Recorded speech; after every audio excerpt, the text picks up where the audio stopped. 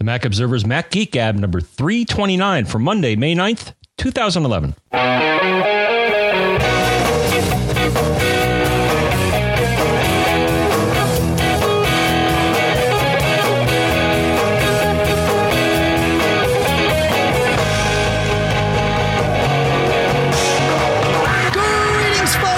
Welcome to the Mac Observer's Mac Geek Gab, the show where you send in your questions, you send in your tips.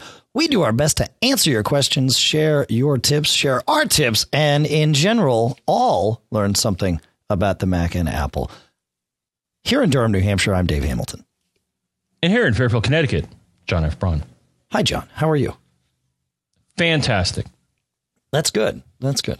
I'm trying to think if we have anything crazy to report, but I don't think we do. I think we have, well, I know what we have. What's crazy to report is the amount of questions that we got this week. So we're almost certainly not going to get to all of them, but we're going to do our darndest here. Anything to mention before we head right into all that good stuff, John? Well, we got something to mention. Should we leave it to the end? I mean, you know what? Oh yeah. Leave that till the end. Yeah. Good stuff. That's right. Yeah. Other than that, no, we're on a high pollen alert. Yeah. High tree pollen alert. Yeah. Tell me about it. I allergies don't usually bother me, but if you're a regular listener to the show, you can probably tell I'm a little gravelly today. And that's your high pollen there. But we're going to do our best to ignore that at least as long as possible. Before we get into, we've got a couple things about security, a security question, and then actually a question about malware. But before we get into that, I do want to talk about our first sponsor for the show, which is Barebones Software at barebones.com.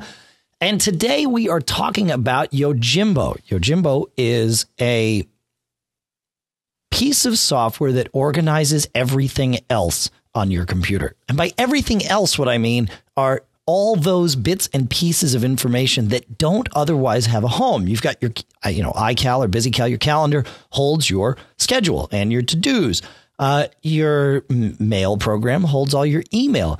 But what about all these little snippets of information that you get? The little maybe serial numbers and, little tech tips and maybe recipes and just all that general data that maybe is in different formats. Maybe some of it's text, maybe some of it's pictures, maybe some of it's PDFs, but you have no one place where you can pour it all together other than just stuffing it into a folder in your Finder. And, that works okay, but it's certainly not going to help you. Well, that's where Yojimbo comes in. Yojimbo lets you pump all that information into one program, one place. And of course, you can create what they call collections, which are just folders of data. Of course, the same piece of data can actually be in two collections. So that's kind of cool. And I use it to manage all the questions you folks send in and all the audio files and all that stuff that we use to build the show. But and of course, I store everything else in it, and you can do the same. It's available in two places, barebones.com and also at the Mac App Store. It's $39, save a penny. And you can get it there. So barebones.com or the Mac App Store, and it is $39. If you are a student, you can get it from the website barebones.com for $10 less, $29. So check that out. It of course comes as a free trial, so that's the first thing you want to do is try it out, see how you like it, and then once you're hooked, pull the trigger and off you go. That's from barebones.com. And with that, John, let's dive in and see what Patrick has to say. Patrick writes, I read an article on several websites about how easy it is to change the admin password or really any user password on a Mac. All you have to do is boot into single user mode, holding down Command S, and then mount the drive in read-write mode, where the instructions are right in single user mode. And after that, use the Unix PASSWD command to change the password for any user on the system. I have to say that I'm scared. I was a PC guy who switched to the Mac. Is that a bad move? What are your thoughts on this? Please respond. John? I'm going to start it off. Okay. With maybe a philosophical thing, and then I'm going to get down to some facts. Okay. So philosophical, though I'm going to add a caveat to it, but philosophically, if someone has physical access to your machine and they can even get it into single user mode, which you can really only do if you have access to the keyboard, right? Then I would say you may have bigger problems than, well, that's true. Actually, at single user mode, you have more access to the data on that computer than you do even if you're booted up as an administrator. Yeah, so it's a mode that can come in handy for a number of things, which, we've touched on in the past. So that's kind of the bad news. But then here's the good news, Dave. What's that? Well, you may be asking yourself, well, is there a way I could prevent someone from activating single user mode on my Mac? And the good news is that there is. Really? How is that? I'm going to tell you. And it's in one of these wonderful Apple knowledge base articles, HT 1352, and it's called setting up firmware password protection in Mac OS X. Right. Okay. And what this does, so this, in a nutshell, limits what one can do when they start up the machine. And fortunately, and there's a nice little checklist, so I'm not going to read the entire article to you, but if you check out the article, among the things it will block is, and the item is right here, block the ability to start up a system in single user mode by pressing the Command S key during startup. So, and there are a number of other things it blocks. So I'm not going to read them all, but it can prevent starting up from optical disk, which that may be another way someone could attack your system. Yep. It'll prevent diagnostics, target disk mode, a lot of things that you can use to trick the machine. Right. So I wrote back, and that was my first answer is, if you're concerned about this, then that is one thing that you want to do, and that you should be able to do on any modern Mac, and even back to the PowerPC Macs. That's right. Yeah. So that's one thing you can do. Now, however, I'm going to repeat what I said, physical access. If somebody has physical access to your machine, well, if they can get into single user mode, you know what they could probably do? They could just crack open your machine and take your hard drive. Well, now what are you going to do? Because then, it doesn't matter if you have a firmware password, because it doesn't matter if you have any password. There's no firmware anymore. That's right. Because the person has your drive. And in that case, I would say in general, you lose. Well, unless, right? Unless, and this was the second thing that I mentioned to him. So if you don't take steps to encrypt the contents of your drive, then yes, you lose. This open firmware will not guard against that if someone rips the drive out of your machine. But there are a number of things you could do. Now, one is built into Mac OS X. It's somewhat limited, but it's File Vault. And that you find in System Preferences, Security, File Vault. And that will encrypt the contents of your home directory. So that's why I say it's limited. It doesn't encrypt everything. But there are a few other tools. So that's the one that Apple gives you for free. It's built in OS X. So if you're concerned about people stealing your data, then enable that by all means. Right. There are a few other options. One is something that I wrote about a little while ago called TrueCrypt. Now, TrueCrypt on the Mac does not work on boot volumes, but you may want to consider keeping your sensitive data on an external drive and then using TrueCrypt or the other product, which I believe Pilot Pete uses. That's right. PGP whole disk encryption, which does the same thing as TrueCrypt in that it compresses it, or it encrypts a disk, but it will work on your boot disk, and that with Pete, he travels a ton, and he's well aware that if someone gets his computer, they have his hard drive, outside of that computer if they want it, and he has some data on there. He'd rather not get into anyone else's hands, maybe personal, checking accounts or banking data or anything like that. And so he encrypts his drive, and he feels safe with that. And he is safe with that because the way these things encrypt, it's not just the password isn't the lock that opens the door. It is the key to being able to decrypt the data. So you can't even begin to decrypt the data without the password. It is integral to the way it is encrypted. So it's good stuff. Yeah. Right. John? The only potential downside of any of these solutions is that there may be a performance hit while it's doing the encrypting and decrypting. But right. That's right. I'd say you got to weigh performance versus the security of your data. Yeah. Well, and that, you know, as we were going through this question and as you were answering your part, I wrote something down here to remember to say it. And I wrote convenience versus safety. And this is true with just about any time you're worried about safety or security or anything, be it your computer or your house or your car or whatever. You know, is it more convenient for me to leave my car door unlocked and my key inside the car? Yes. Is that safe? No. Well, in a general sense, yeah, it is. I mean, I haven't ever had it cause me a problem, but if someone were to get to my car, then they could get in and take off, right? I mean, there's nothing stopping them other than perhaps, their morals or someone yelling at them. But, the same is true with your computer. How many hoops do you want to force a would-be, attacker to jump through? And those are the same hoops you need to jump through, right? You know the answers going in, of course, and hopefully the person trying to break into the computer doesn't. But it does require, you to do that. The same with your iPhone. If you put a passcode lock on it, makes it more secure, makes it less convenient. So it's convenience versus security. That's exactly the way I look at it. Yeah. All right. Kevin sent us a question about something that we saw pop up in the last week here. Very, very interesting how this has, we'll let Kevin start us out. Hey, Mac Geeks, John, Dave, and Pilot Pete. How's it going? It's Kevin here from Edmonton, Alberta, Canada. A long-time listener to the show. And I have something for the not-so-cool things found category. I work at a local computer tech shop, and I might mention that part of my inspiration for that has been listening to the show over the years. So, that's anyways, awesome. Thanks for that.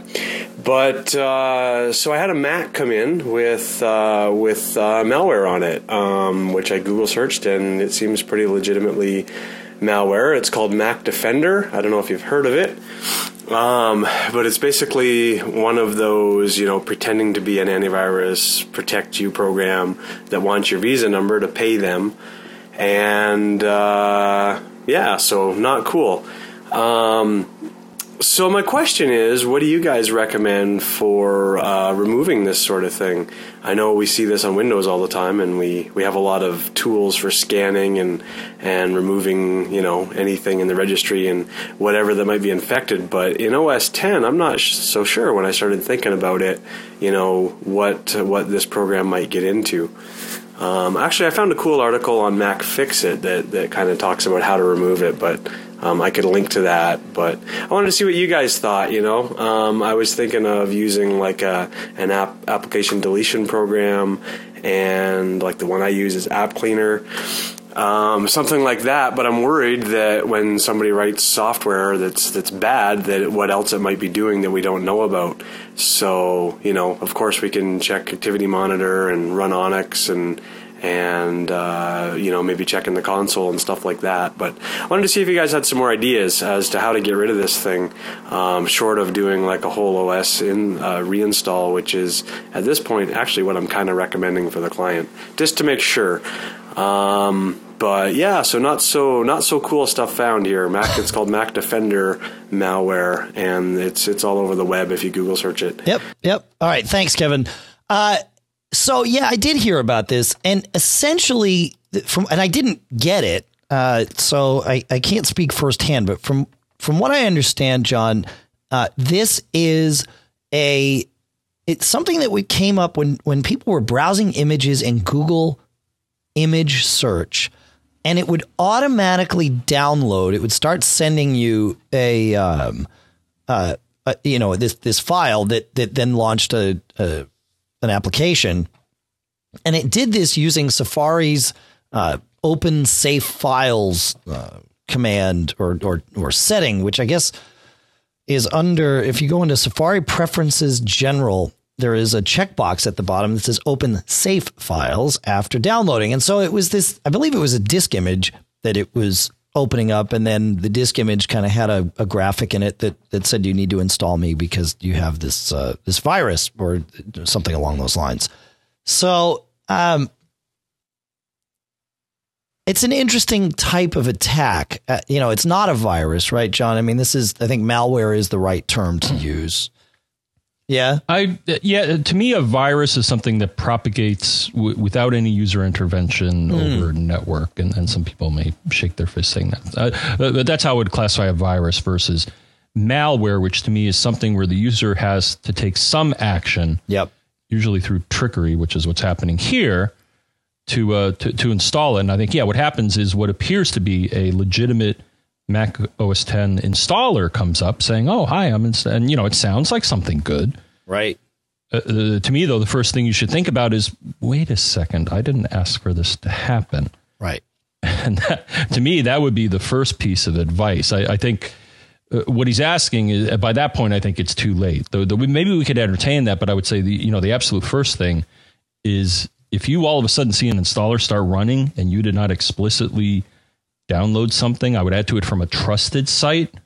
I would say Mac Update, is one. But if you didn't instigate this, then don't go any further. Quit. So be careful. Yeah. Yeah. That would be my first reaction. If all of a sudden I saw something saying Mac Defender start to install itself or ask for my permission, I'd be like, no. Yeah, no. That's right. It's interesting. And there's an article, I guess it was the nextweb.com that was the first place I saw this news. And it's interesting. I mean, they say to look in library startup items and then library launch agents and library launch daemons for references to the app and pull them out of there.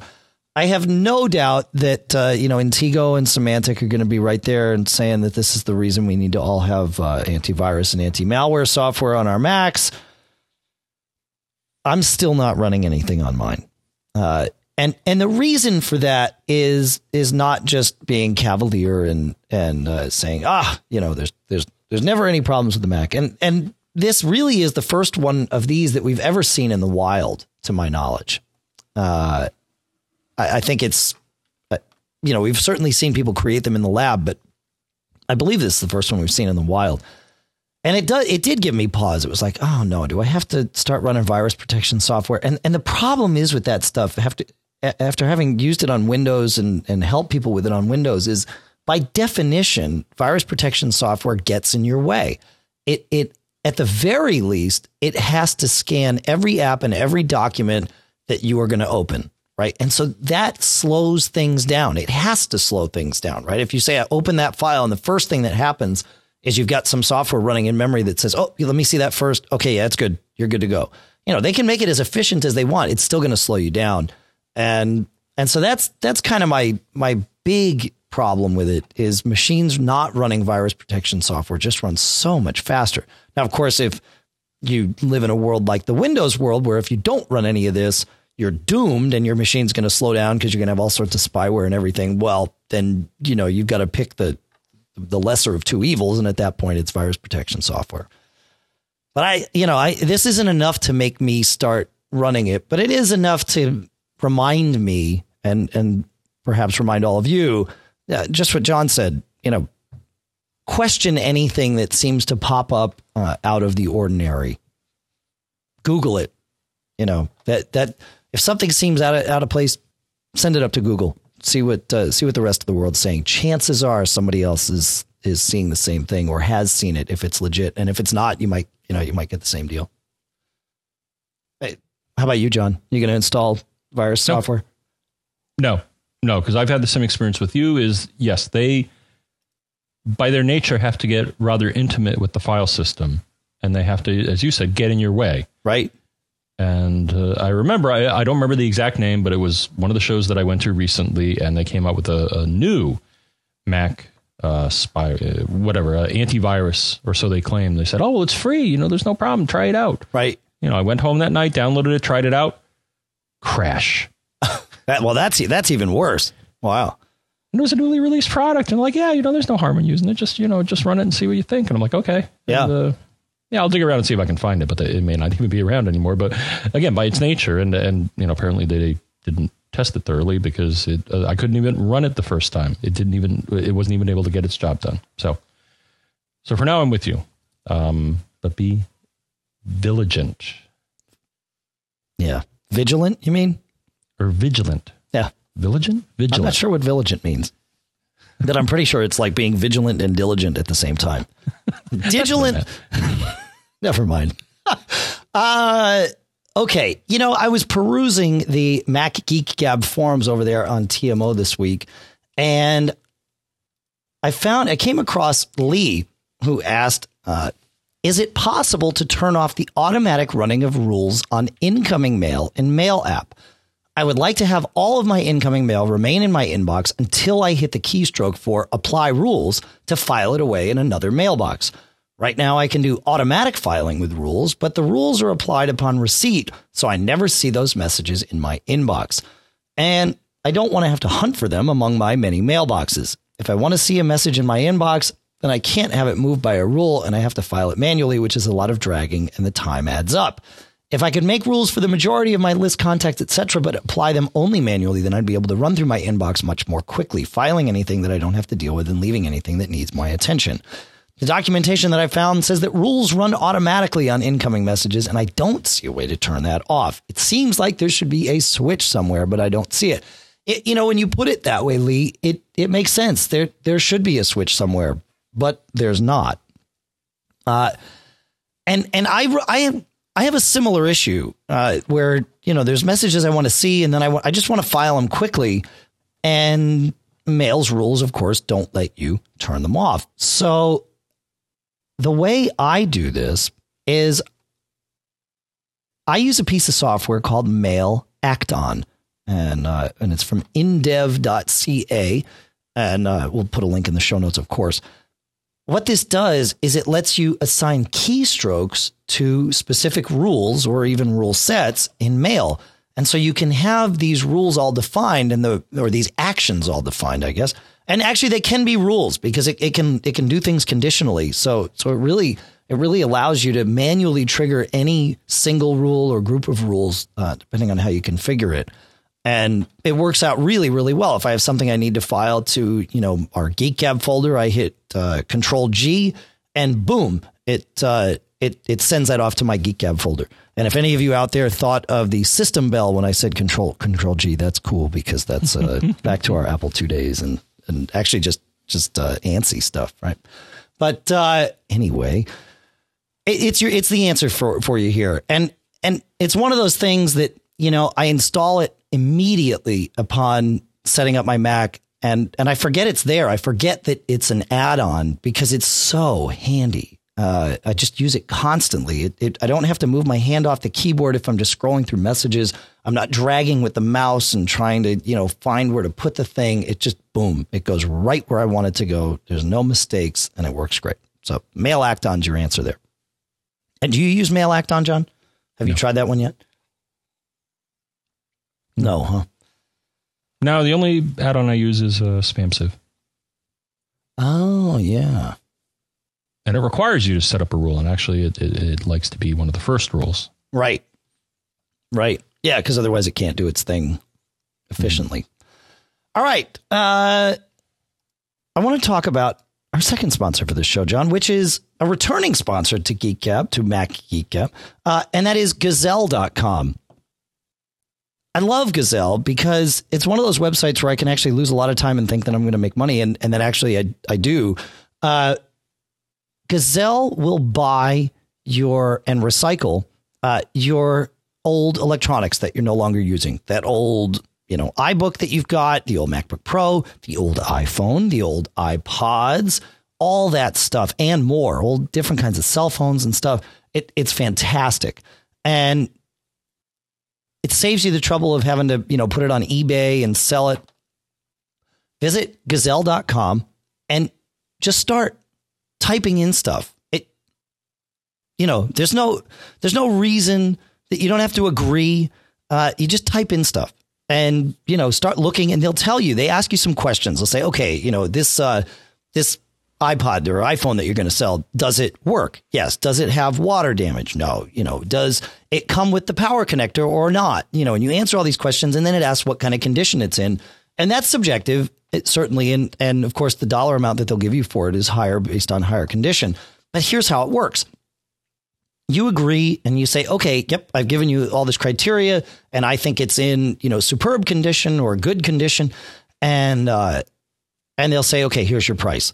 And then they send you a box and you send your iPhone to them. It hasn't cost you anything.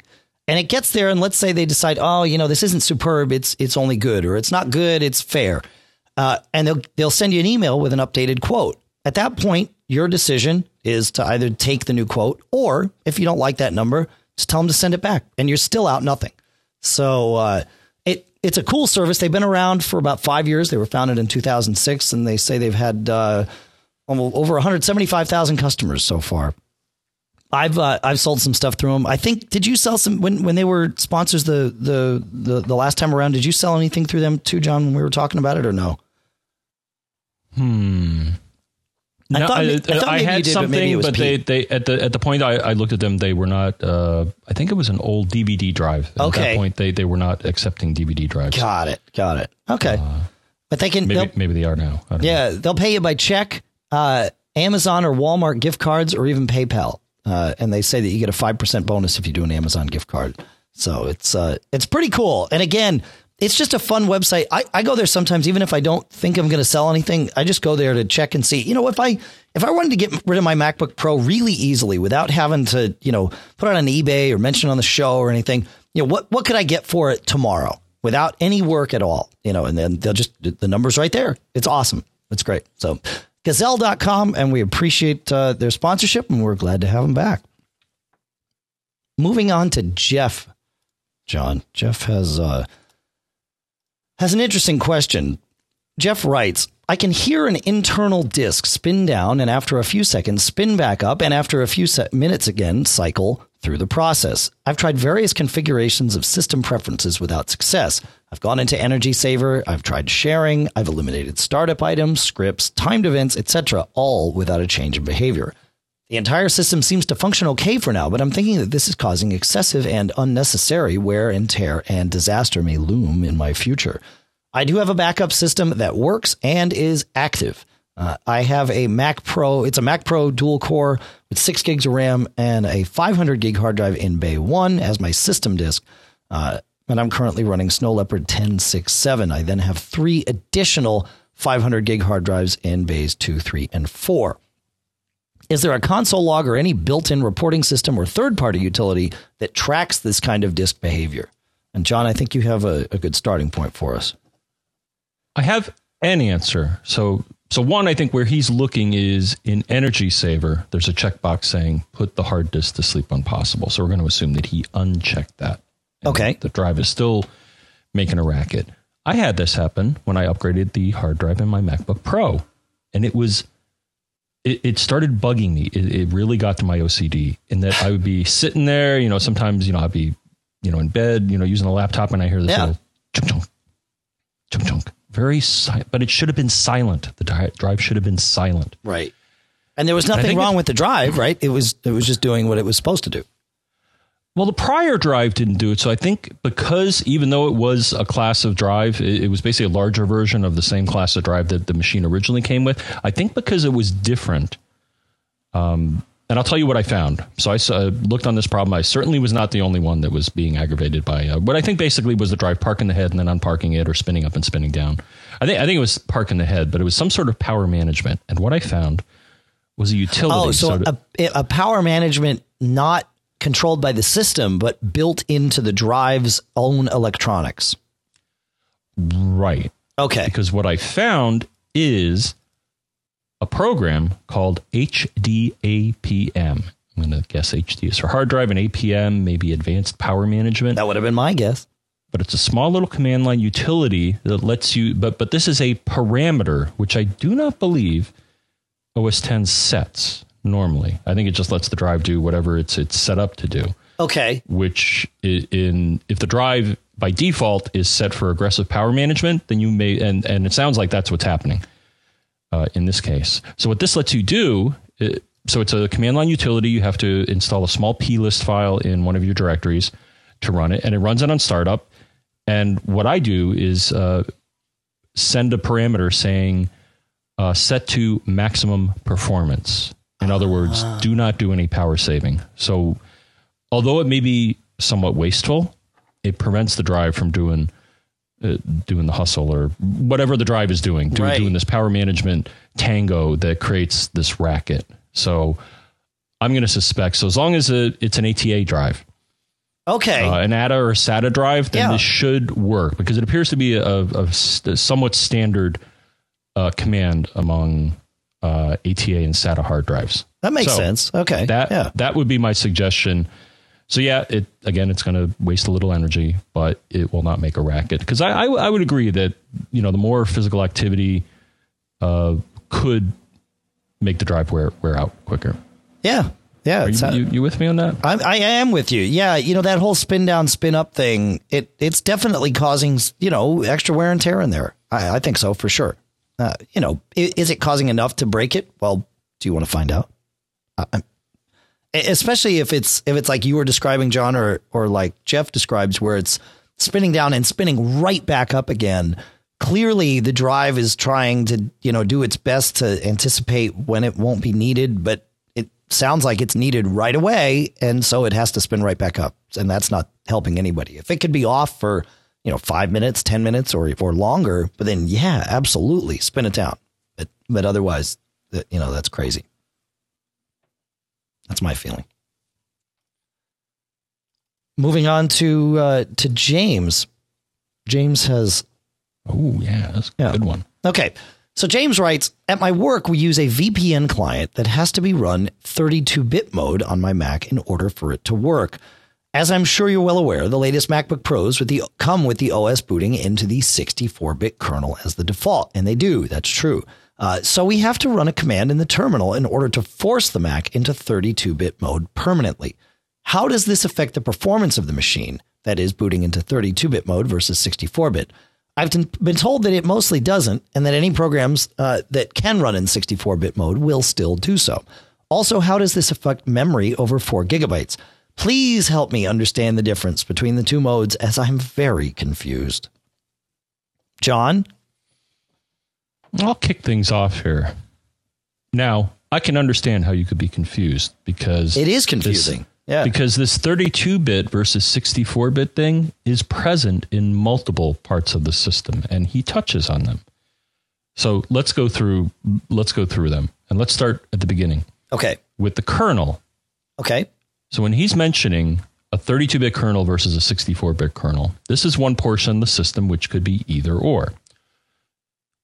And as he's indicating, and specifically what he's talking about is kernel extensions. There are some kernel extensions.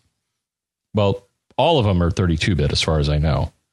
At least, the ones that come with the OS. And then as the OS started becoming more 64-bit friendly, including a 64-bit kernel, what software vendors would have to do, or hardware vendors, because some of this is for, as he's pointing out, it may not be just top-rated piece of hardware. It may be top-rated piece of software, like a VPN program. So the problem is, as he's found, is that they have not gotten around to writing a 64-bit version of the kernel extension. I actually have a similar thing. The little clear adapter that I have, the particular one that I have, their connection manager software does not run under the 64-bit kernel. So I have to boot into the 32-bit kernel to use that device. I don't know if you ran into that with your Clear device or not. Or if you boot into 64-bit, because I boot into 64-bit on my MacBook Pro. I do boot into 64-bit on my MacBook Pro. Or at least I did. I had set it that way. I don't know if 10.6.7 reverted me back to the default or not when I did that update. But I did set it to do that. But the Clear device that I use is a standalone hotspot, so it does not require drivers. It just attaches via Wi-Fi. Okay, whereas, this one plugs in via the USB port. Right. So... So one thing, now I offered him one suggestion, then I'll answer the performance question. So one thing is that he may want to use this startup mode selector that we've mentioned in the past, rather than fiddling in the terminal, which you could certainly do if you don't mind being in the terminal.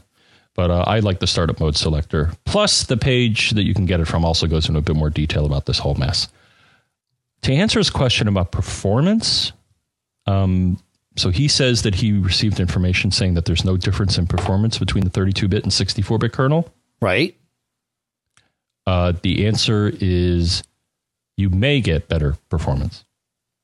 That's what I understood too, that depending on how an application or the OS needs to manage memory, it might be faster with 64-bit. Is that right?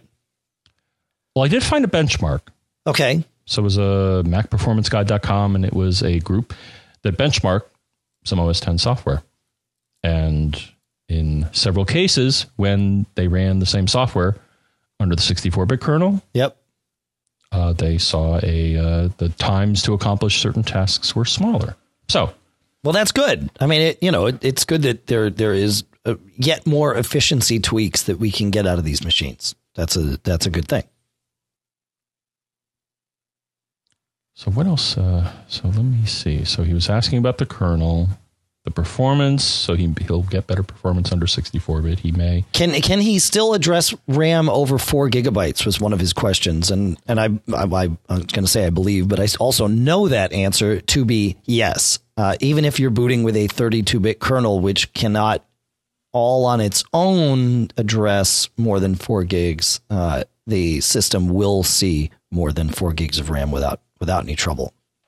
And this is where it gets very confusing. It's like, well, what is Apple? What are they doing? Why is this? And it's a migration path, right? As far as I understand, 10.7 will be all 64-bit, which is why they've now kind of flipped from booting 32-bit kernels on the new machines to 64-bit kernels. But it hopefully will. Allow app developers to address RAM in better ways and more efficient ways, and we can see software run faster and faster and faster. I can understand why you would think that something that's 32-bit is limited to 4 gigs. Because I'm going to give you one guess. If you took 2 and raised it to the 32nd power, Dave, then you get 4 gigabytes. Exactly. Right. Now, the good news is that, and you and I have seen this all the way going back to the Apple IIe, in that the physical address space, so the number of bits that the processor can address at once. So this is another little... This is a great way to explain it. Keep going, because you just made it that much simpler, because I always understood this on the Apple IIs, and I, for whatever reason, never applied that same logic here. So keep going. This is good. Because I think it's similar, so they call it something different. So in the Apple II, they called it page flipping. What they call it on the Intel processor is physical address extension, PAE. I don't think this is a given. I think this is something that the operating system has to support, but the processor can support it. Okay. Because if you look back at, and I found a page that described this phenomenon, there are certainly 32-bit operating systems that can see, and as you pointed out, it's not just the Mac, Windows, a lot of flavors of Windows. If this feature is implemented, then they can see a total of more than 4 gigabytes. Now that leads to the question, well, can they see more than 4 gigabytes at once? And I think the answer to that is no. That's right. For a 32-bit system, and so I don't get in trouble here. Let's not get too too specific about a 32. But as we indicated, 2 to the 32nd is 4 gigabytes. Right.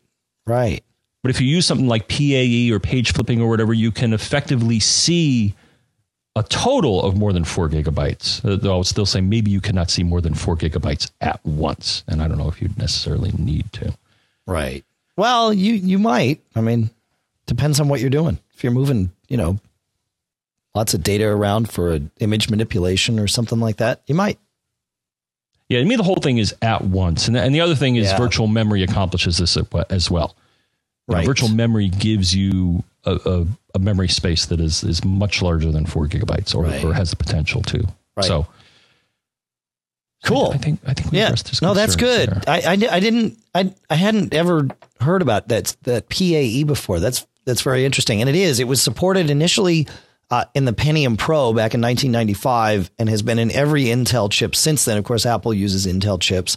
So the chip supports it, and Mac OS X, starting with 10.4.4, supports it. So, unless you're running 10.4.3 or 10.3 on your Mac, you can see more than 4 gigabytes of physical RAM, pretty much regardless of what type of processor you have, as long as it's Intel. I'm going to take an educated guess here, which Yeah.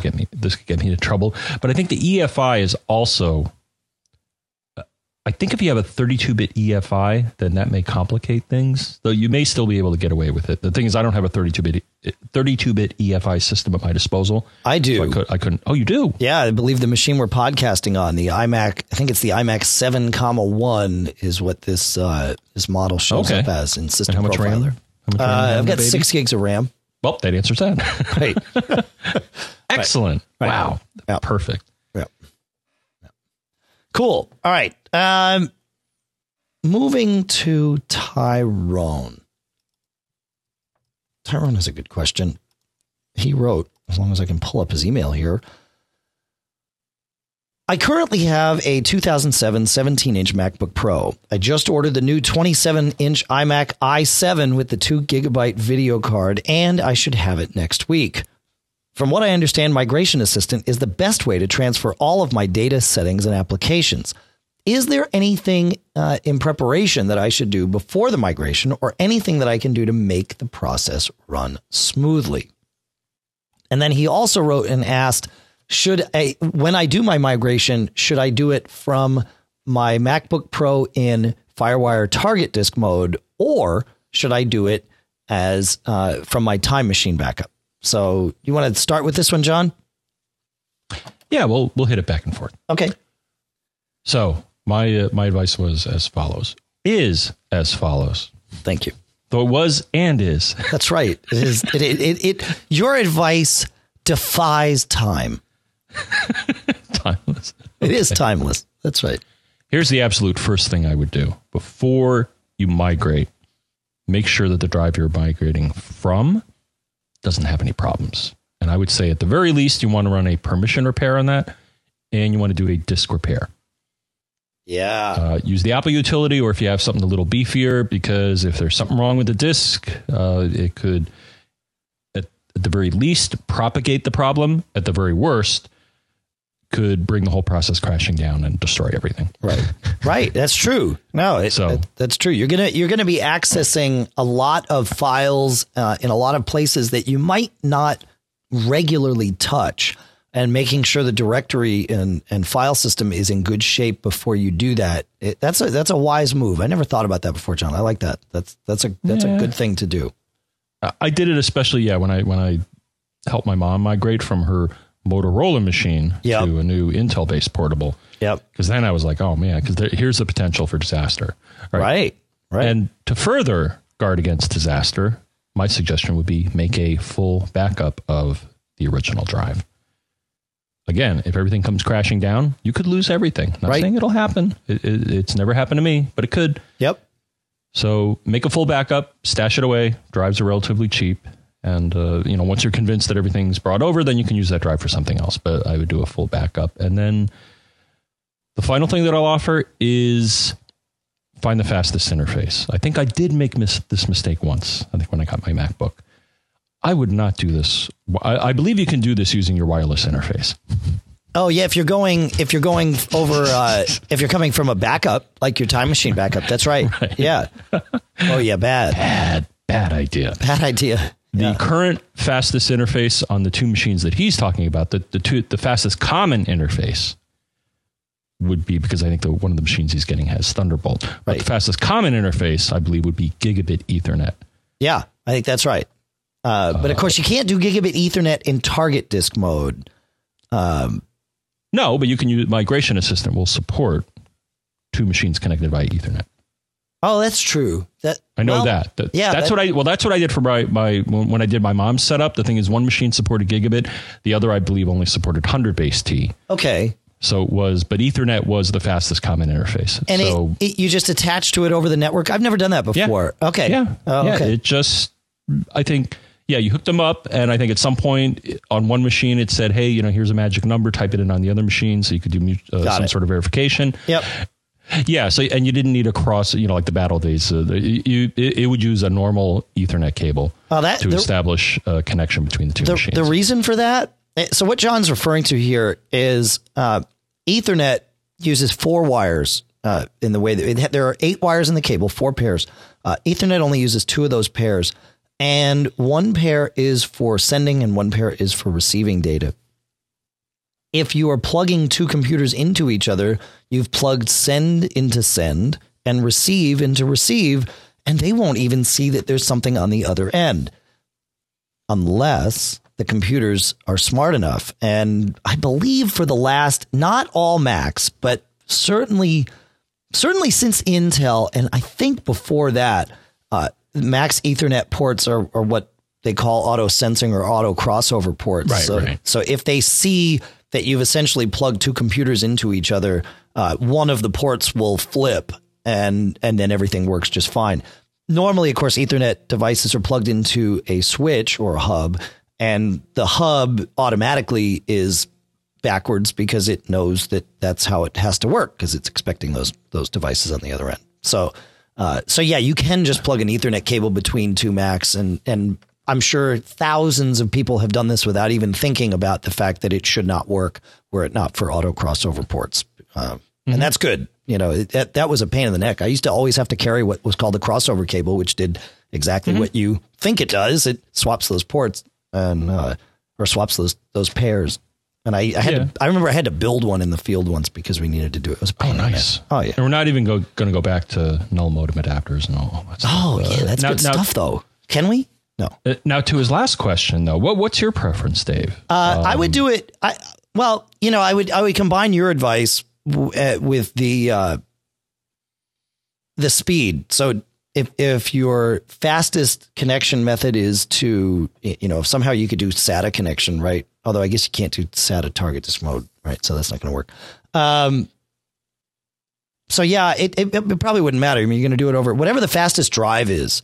And if you're going from a MacBook Pro, my guess is that your Time Machine backup is going to be your fastest because laptop drives, unless you've done something about this, are notoriously the slowest hard drive you'll ever work with. So I would go from your Time Machine backup just because of speed. Oh, I hadn't even thought of that. Yeah. Because the drive in the Time Machine, assuming. Yeah, I don't know what you're using for your Time Machine drive, but unless you got some, portable, USB bus powered, slow as molasses hard drive, it's going to be faster than whatever's in your laptop. Yeah. Oh, unless your laptop has an SSD, and then, go with that. Yeah. Okay.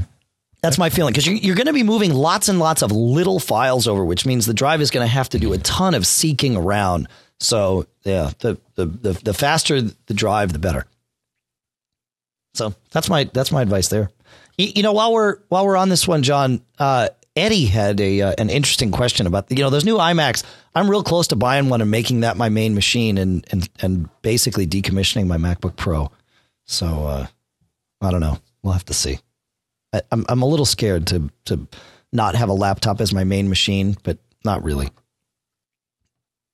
Because we can sync so much now, IMAP and Dropbox and all that stuff. All my stuff is everywhere. So that's what I'm thinking. All right. But anyway, Eddie asks. Hey, John and Dave. It's Eddie in Tacoma. I had just a quick question about the new iMacs and the Thunderbolt bus. I was wondering, I haven't been able to find anything, if we're going to be able to boot from that bus from an external drive when they become available, which I'm hoping will be relatively quickly. I was just thinking maybe down the road, that might be a nice ability to be able to add an external SSD at reasonable speeds. Anyway, thanks for the show, and this is where you cut me off. You got it. Right. You made an important point there that we don't have Thunderbolt drives or cables yet. But once we do, yeah, you'll be able to boot from those. No question about it. On both the iMacs that are out now and the MacBook Pros that just came out with the Thunderbolt. Everyone that I've talked to that knows how all this stuff works has confirmed, yeah, it's going to work just fine. So, but that Thunderbolt bus is an interesting thing, John. I know we talked a little bit about it when we first heard about the MacBook Pros that have it, but I like it. It's it's like having the ability to plug a card into a computer that doesn't have card slots, because you're plugging straight into the bus, and that's a good thing. Essentially straight into the bus. I realize it's It's what we should have had years ago. Yeah, it took this long. It really, it's true. Well, we sort of had it with the Express Card 34 slot, right, in the MacBook Pros that we have. That was the closest thing that we've had to that. And in fact, that slot, if you have one of those machines, you can put a SATA card in it and make it go faster than the SATA bus internal to your computer if you want.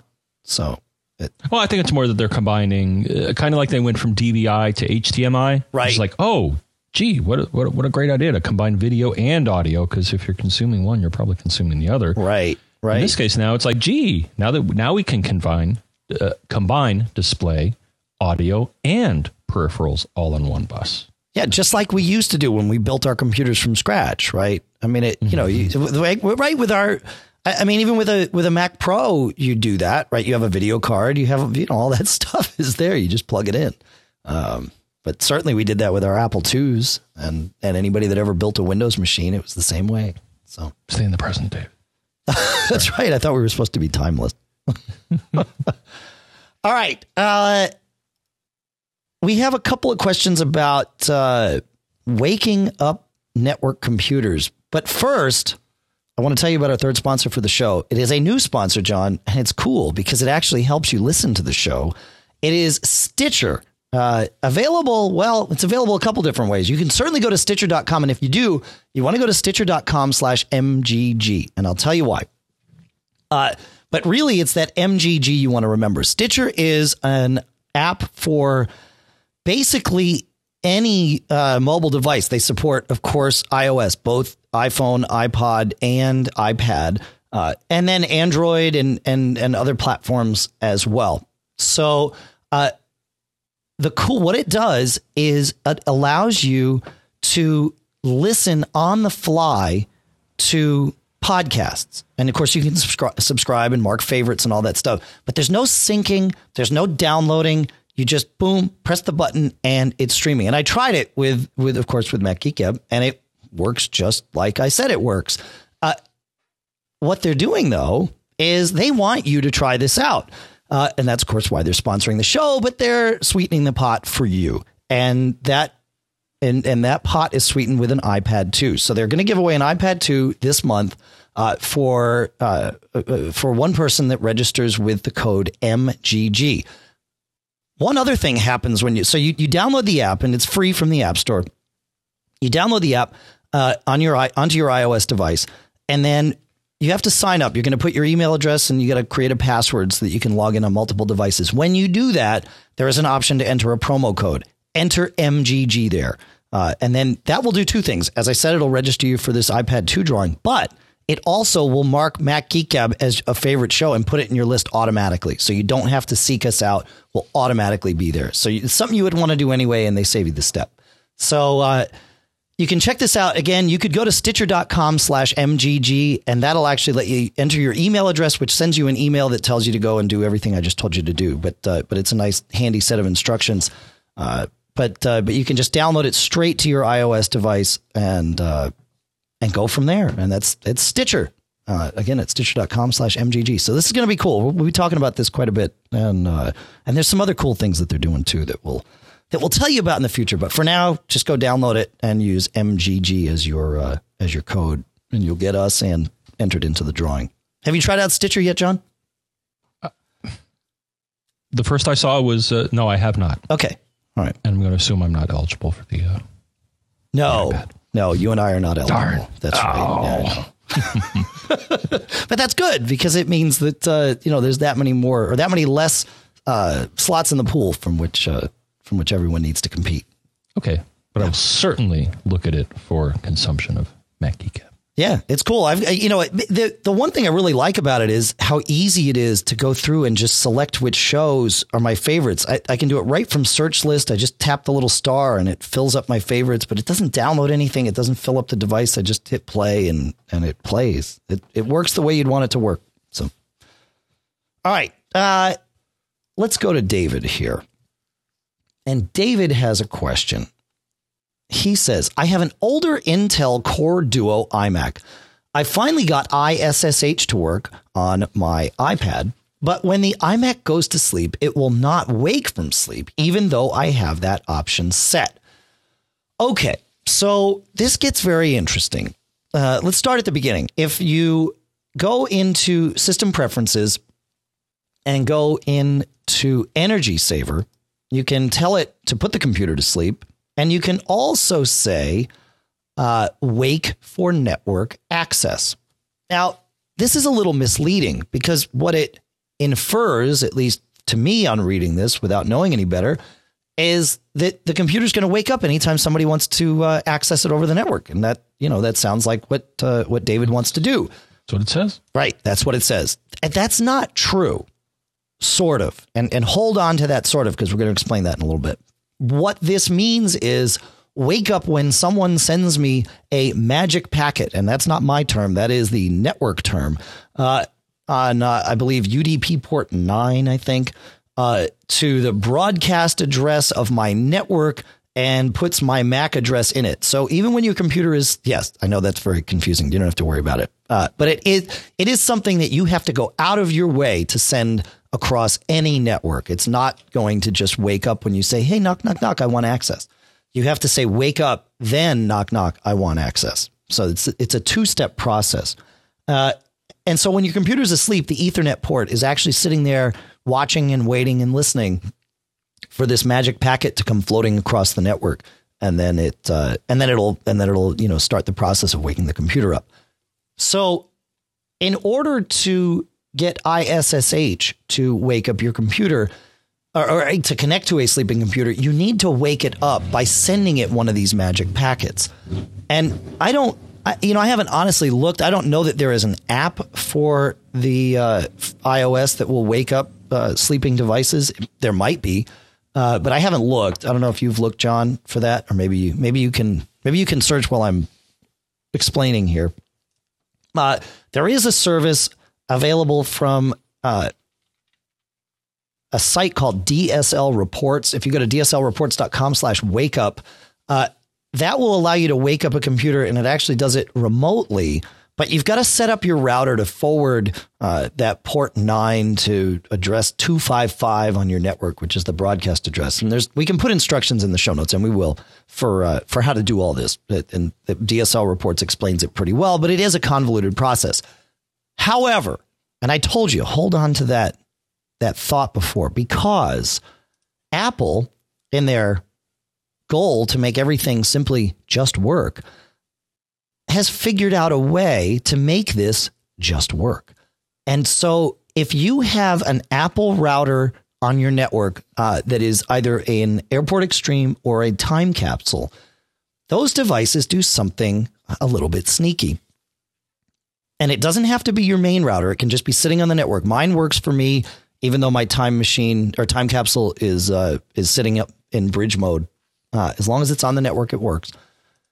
It sits, and anytime a computer comes online and says, I'm making these services available, and remote access is one of them, file sharing is another, printer sharing, the airport router says, okay, I'll make note of that.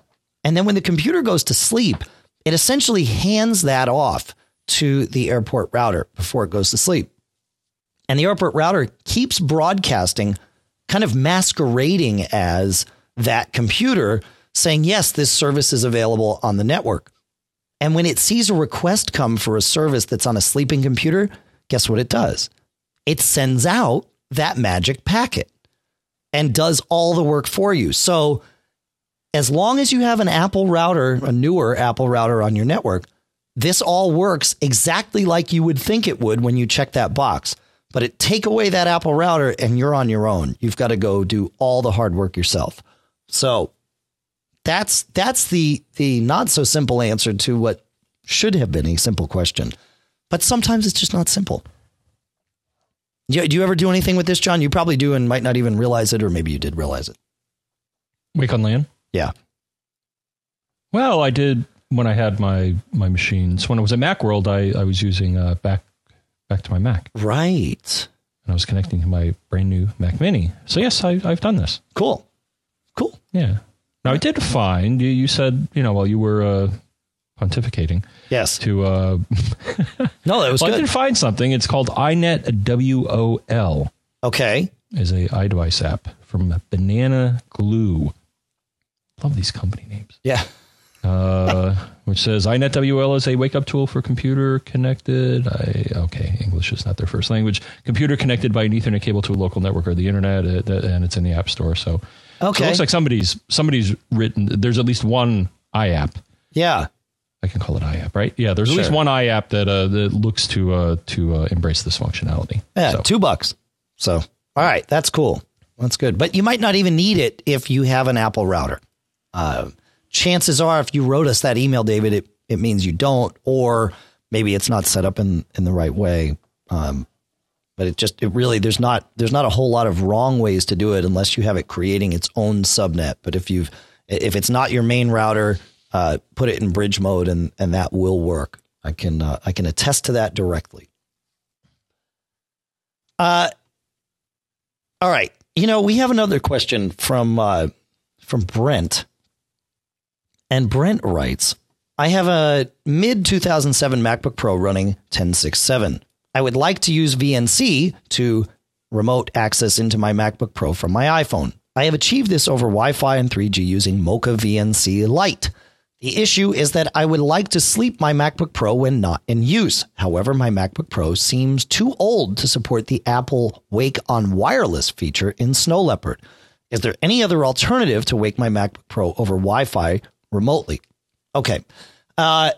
So Brent talks about something interesting. And in my example before, I talked about waking up a computer over the Ethernet port, and the Ethernet port sits and listens. Well, I think about 2 years ago, Apple started releasing MacBooks and MacBook Pros that had the ability to be woken up over their wireless network link too.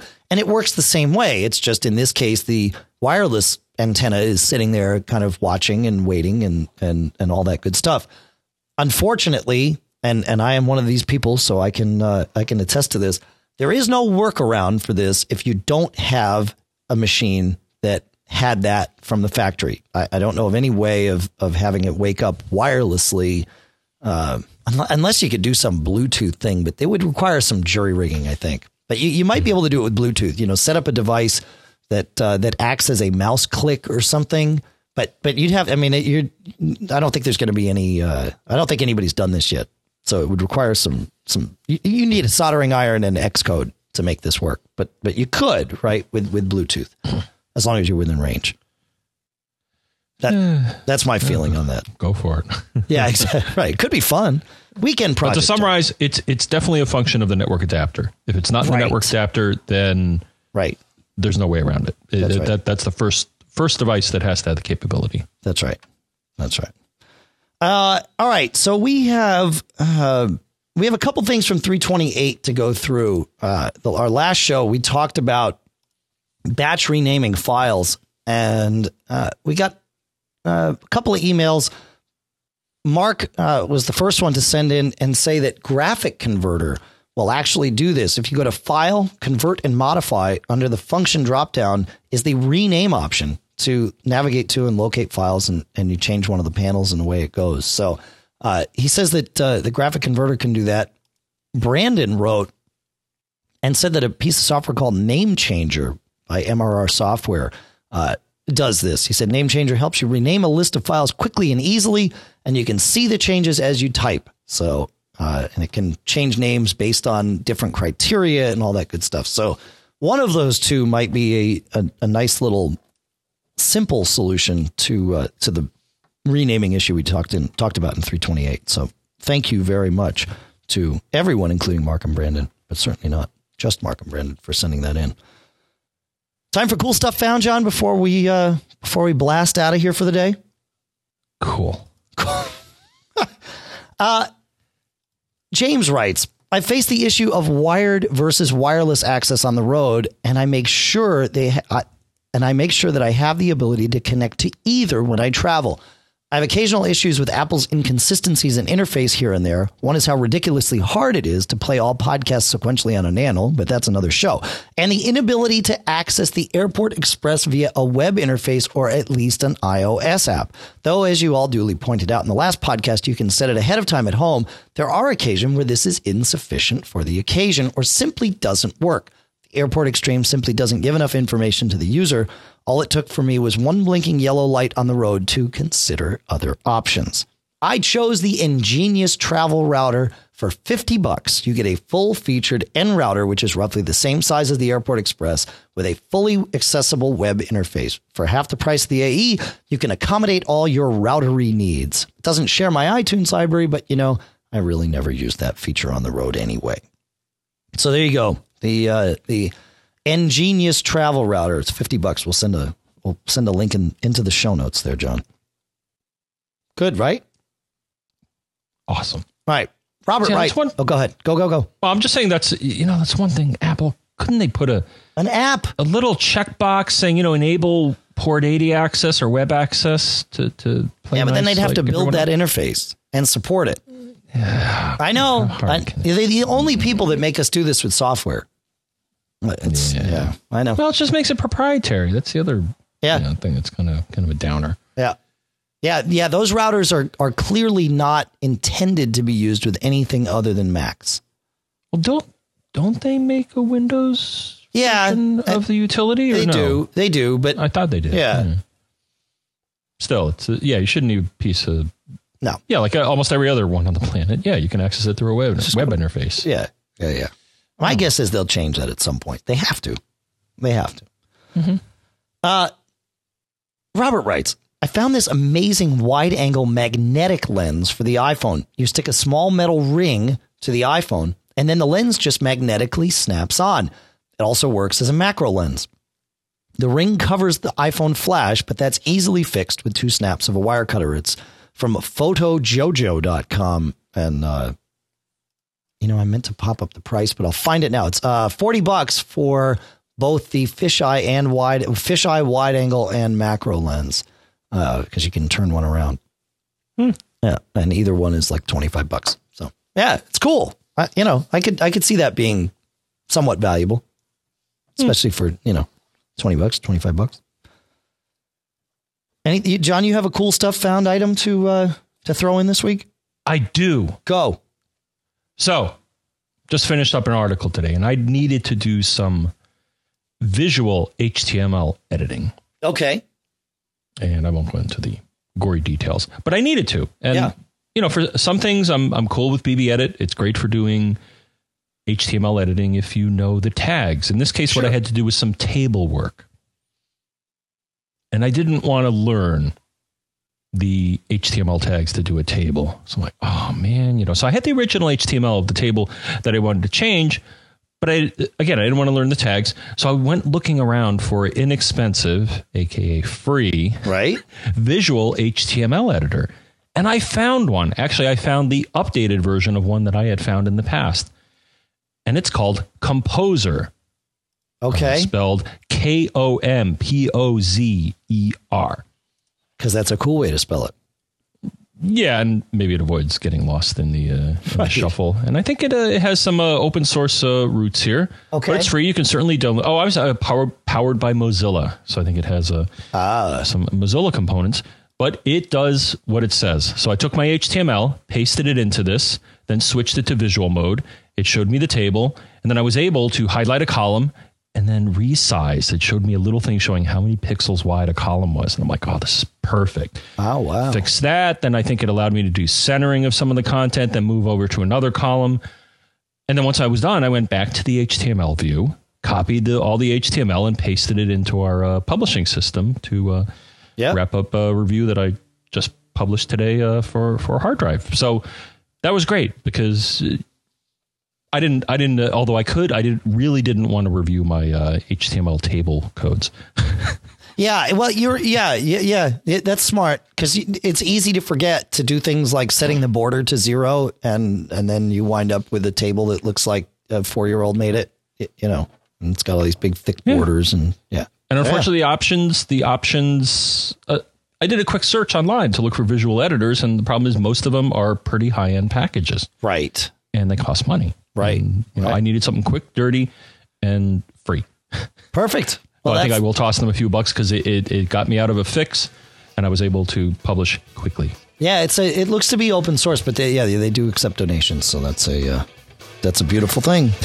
All right. Something new, Dave. Can I talk about our new thing? Yeah, if you want to contact us, there is a new option, and that is... And there's a new option. So thanks to people that jumped on this. So we now have a Facebook page. And thanks. So we just published the news today on the Mac Geek Gab Twitter feed. And by the time the show rolled around, Dave, we had enough people to give us our own page. So if you want to go to our Facebook page, it's at facebook.com/Mac Geek Gab. Hey, that's easy to remember. Yeah. You have to have a certain number of people that like you or fans, and they just piled on the site and gave us the requisite number so we could get that. You can't, normally you can't do that. You need enough people. So thank you all the people that like the page. And awesome. We've already have a few wall posts, and you and I, Dave, will figure out what to put on the site. Yep. We'll keep it up to date for you, that's for sure. And we'll certainly post when new shows are out, and probably, it'll be a good place for us to put some pictures and things like that too. So you can go and like it and subscribe and all that good stuff. You can also send us an email if you want to feedback@macgeekgab.com. I believe, Dave, that you said feedback@macgeekgab.com. That's feedback@macgeekgab.com. You can also call us at 206-666-GEEK, which is 4335. That's right. And you can Skype us to Mac Geek Gab. And John, you mentioned Twitter. So on Twitter, you are John F. Braun. I am Dave Hamilton. The show is Mac Geek Gab. Pete is Pilot Pete. And Mac Observer is Mac Observer. All twitter.com/all that stuff. So check us out there. Twitter's a fun place too. It's a great way for us all to stay in touch with each other, and we like that. Yeah, I'm usually hanging there. You are too. Yeah. I want to thank Michael Johnston from the We Have Communicators podcast. Great show, formerly the iPhone Alley podcast, and he does a great job over there. He also converts this to AAC for us and for you. CacheFly provides all the bandwidth for cachefly.com. The podcast marketplace includes the A5 desktop speakers from Audio Engine, Yojimbo from Barebones Software, PDF Pen and PDF Pen Pro from Smile, Notebook from Circus Ponies, and Stitcher with the coupon code or promo code MGG or Stitcher.com/MGG, all through Backbeat Media. And that brings us to the end of this show. We'll be back on Thursday for Mac Geek Gab 330 premium show, and then back on Monday for 331 here in the standard feed. Got anything to add, John? I'm pooped. Well,